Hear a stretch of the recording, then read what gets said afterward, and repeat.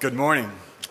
It's good to be here this morning. It's good to be in science. As we work in science, we get to see a lot of things in science that show that there was a creator. We see a lot of systems, we see a lot of organisms and characteristics of organisms that just show that there had to be a creator. And so the writer of Romans tells us this. He said, "For since the beginning of the world, since the creation of the world, God's invisible qualities, his eternal power and his divine nature have been clearly seen, being understood from what has been made so that men are without excuse."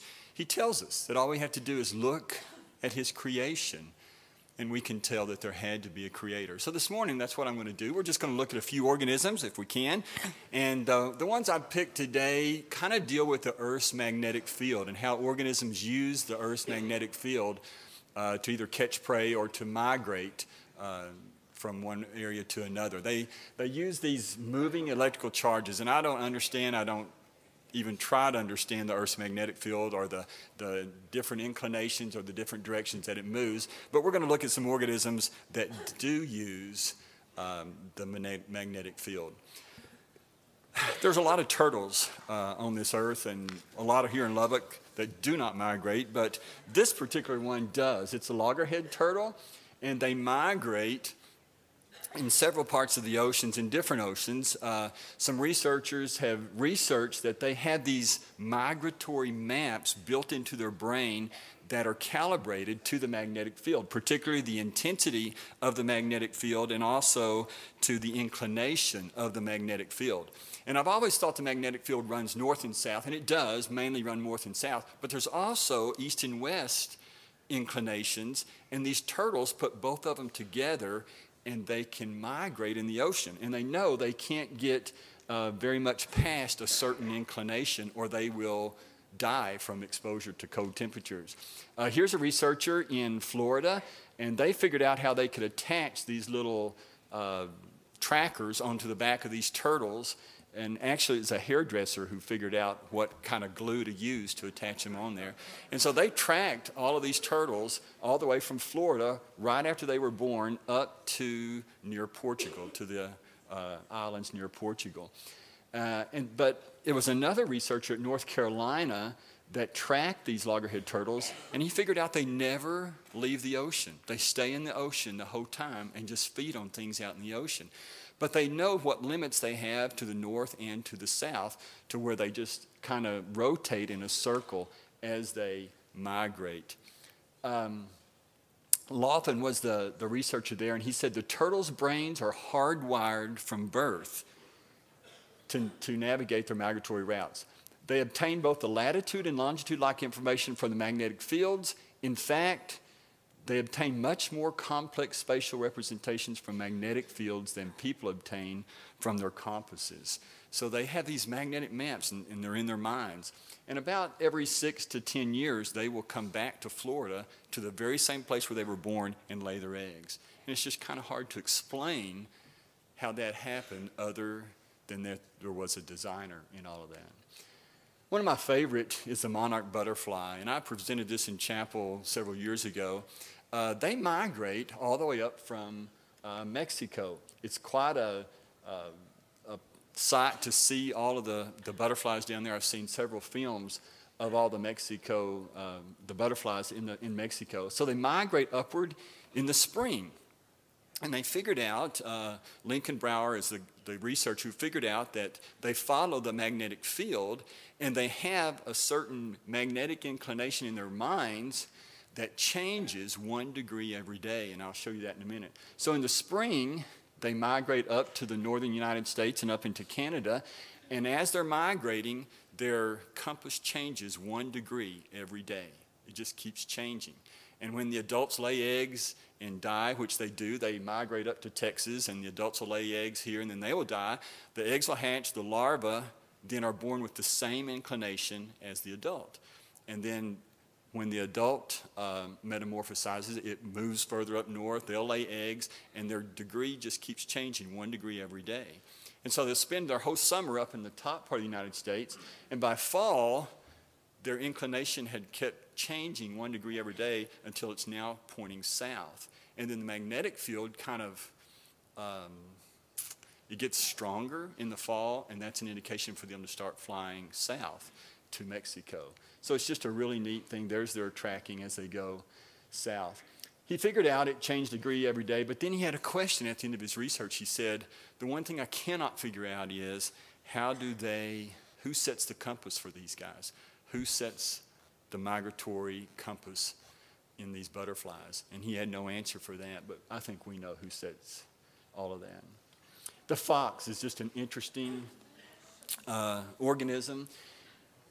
When they hunt mice, and y'all probably seen this on YouTube, a lot of YouTube's going around here recently showing them, the fox catching mice in snow, and they dive down into the snow, but they cannot see their prey. Well, they figured out that they do this according to the magnetic field. They line themselves up according to the magnetic field and face north whenever they're tracking their particular prey. So they jump into the air and then come straight down head first into the snow, but they listen with their ears, but it's also, if they align with the magnetic field, it will help them determine distance as to where that noise is at so that they can land right exactly on their prey. Here's just a few pictures showing a red fox as he's jumping up, and he goes in head first and all the way in. But he always, if he's facing north, he always comes up with his prey. 75% of all the successful attacks are when they're facing north and lining up with the magnetic field.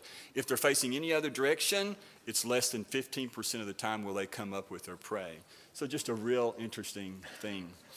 One of my favorite birds is the Arctic tern because it has one of the greatest migratory routes of any bird. It travels 70,000 kilometers, or about 43,000 miles. You can see up there, they start up around Greenland, and the yellow is their track as they're going south in the spring, and then the orange is where they're going back up to the north. They do this every year, 43,000 miles.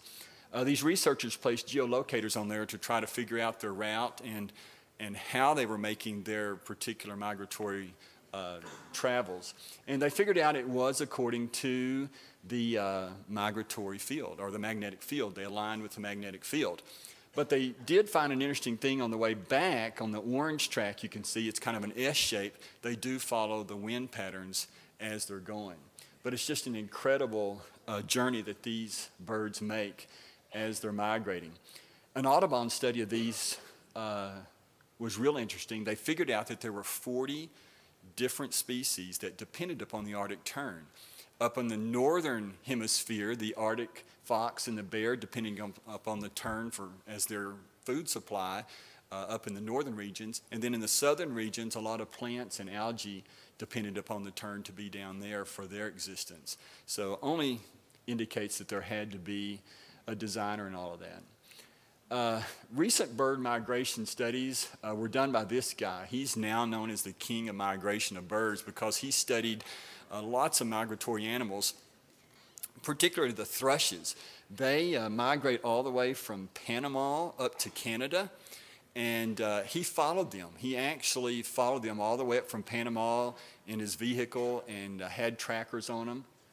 And what he figured out were in their eyes, they had a special protein, that cytochrome, that reacts to the magnetic field. And so the birds, he said it's a real simple system. They just fly according to the magnetic field, just following the inclination of the electrical charges.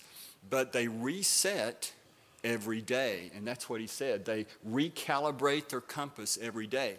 So as the sun is setting, they will start flying towards the sun, and they know to turn right and head north when they're making their migratory journey up north. And so once they set themselves with the sun, then they head north. Then they use the magnetic field to stay on their course. Well, they took some of these birds, and after the sun went down, they captured the birds, and they put them in an artificial magnetic field and scrambled the magnetic field to put it in different directions. And then they would release the birds, and they would start flying in a different direction rather than the north that they were supposed to be flying. And they would fly like that all night long. The thrushes would generally just fly during the nighttime. But as soon as the sun came up the next morning, the birds realized they were going the wrong direction just by seeing the sun, and they'd recalibrate and set themselves to be going north by the sun and start heading back north again. Isn't that interesting? Just a neat system that they have in their brains set up with what the proteins in their eyes to make this migratory track. I got to thinking as I was looking at all these animals that use the magnetic field, we ourselves kind of have an internal mechanism that we use. And it's not something internally built in, but it's something that we ourselves get to set. He says in Colossians 3, he says, therefore, if you've been raised up with Christ, keep seeking the things above, where Christ is seated at the right hand of God. And set your mind on things that are above, not on things that are of the world. That word that he used there, set your mind, is to think or have this internal inclination, much like a compass always points north. You set your mind to where you're always pointing towards God and his purposes in your life. If you'll remember in the Old Testament, Daniel and Shadrach, Meshach, and Abednego, they had the same kind of setting their mind. In the book of Daniel, it says about Daniel, he said, but Daniel made up his mind. It's that same setting the mind, always pointing north, always pointing in the direction that he's going to follow God. And by doing that, you can see in the next verse there, as for these four youths, God gave them knowledge and intelligence in every branch of literature and wisdom 10 times better than all the others. Once you set your heart, once you set your mind to following God, then he's going to continue to bless you. One of my favorite passages in the Old Testament is when Shadrach, Meshach, and Abednego were before the king, and the king said, you got to bow down or we're going to throw you in the furnace. They said this, and it just shows how they had set their heart to following God. They said, if it be so, our God whom we serve is able to deliver us from the furnace of the blazing fire, and he will deliver us out of your hand, O king. But if he does not, let it be known to you, O king, that we're not going to serve your gods or worship the golden image that you have set up. These guys set their hearts, they set their minds. And because of that, God blessed them and put them over all the other people that they were training in the Chaldean language. It's really interesting. I don't know how many young people, actually they were young people, so you could probably say this is a first indication of people going to college in the Bible, is when these guys went to Nebuchadnezzar's Kingdom University, is what I call it, to learn the studies of the Chaldeans. But they had set their mind to following God. Later on in the book of Daniel, it talks about there were 120 different young people set up in different positions all over the country. And so I don't know if all 20 of them, 120 came from the children of Israel. But that's interesting. Only these four had their minds set on following God. And maybe that's something for us. Maybe you need to be one of those that really set your minds to following after God. In Colossians 3, he says, set your mind on things above. Later on in the chapter, he talks about you do that by putting off certain things, and then you putting on certain things like compassion and kindness and forgiving, and most of all, putting on love. In 1 Timothy 4, he says the same thing. Discipline yourself for the purpose of godliness, because it's profitable for all things. It is for this that we labor and strive, because we have fixed our hope. We have set our minds on God, who's the Savior of all men. In Hebrews 5, it says, solid food is for the mature, who because of practice have their senses trained. Setting your mind is not an easy thing. It's not an easy thing, but it takes a lot of practice to get there. It's interesting in that study of Wilkelski with the birds, some of those birds who migrated were older, and they would scramble the magnetic inclination in their minds, and then they would start flying the wrong direction, but then immediately they would change and fly north. They never could scramble their brain to get them to go the wrong direction. It's because they had an internal map already built in there that they always followed, and possibly following the stars. They think maybe they had a map of all the stars in their mind. Hebrews 12 says, Since we have so great a cloud of witnesses surrounding us, let us lay aside every encumbrance and the sin which so easily entangled us. And let us run the race with endurance that is set before us, fixing our eyes upon Jesus, setting our hearts, fixing our minds. That's what our families need. Families need leaders who are fixing their hearts, fixing their minds on following the Lord. Churches need leaders who have fixed their hearts. Nations need leaders who have set their minds on following the Lord. So just by looking at some organisms, we can see some of the amazing things about God's creation and how he created organisms, but we can also learn from them about how we might be able to set our minds. And so our prayer for you, I know all the faculty, our prayer is that you set your mind to follow God and be that person that's always pointing north and always the one that people can rely on. Let's pray.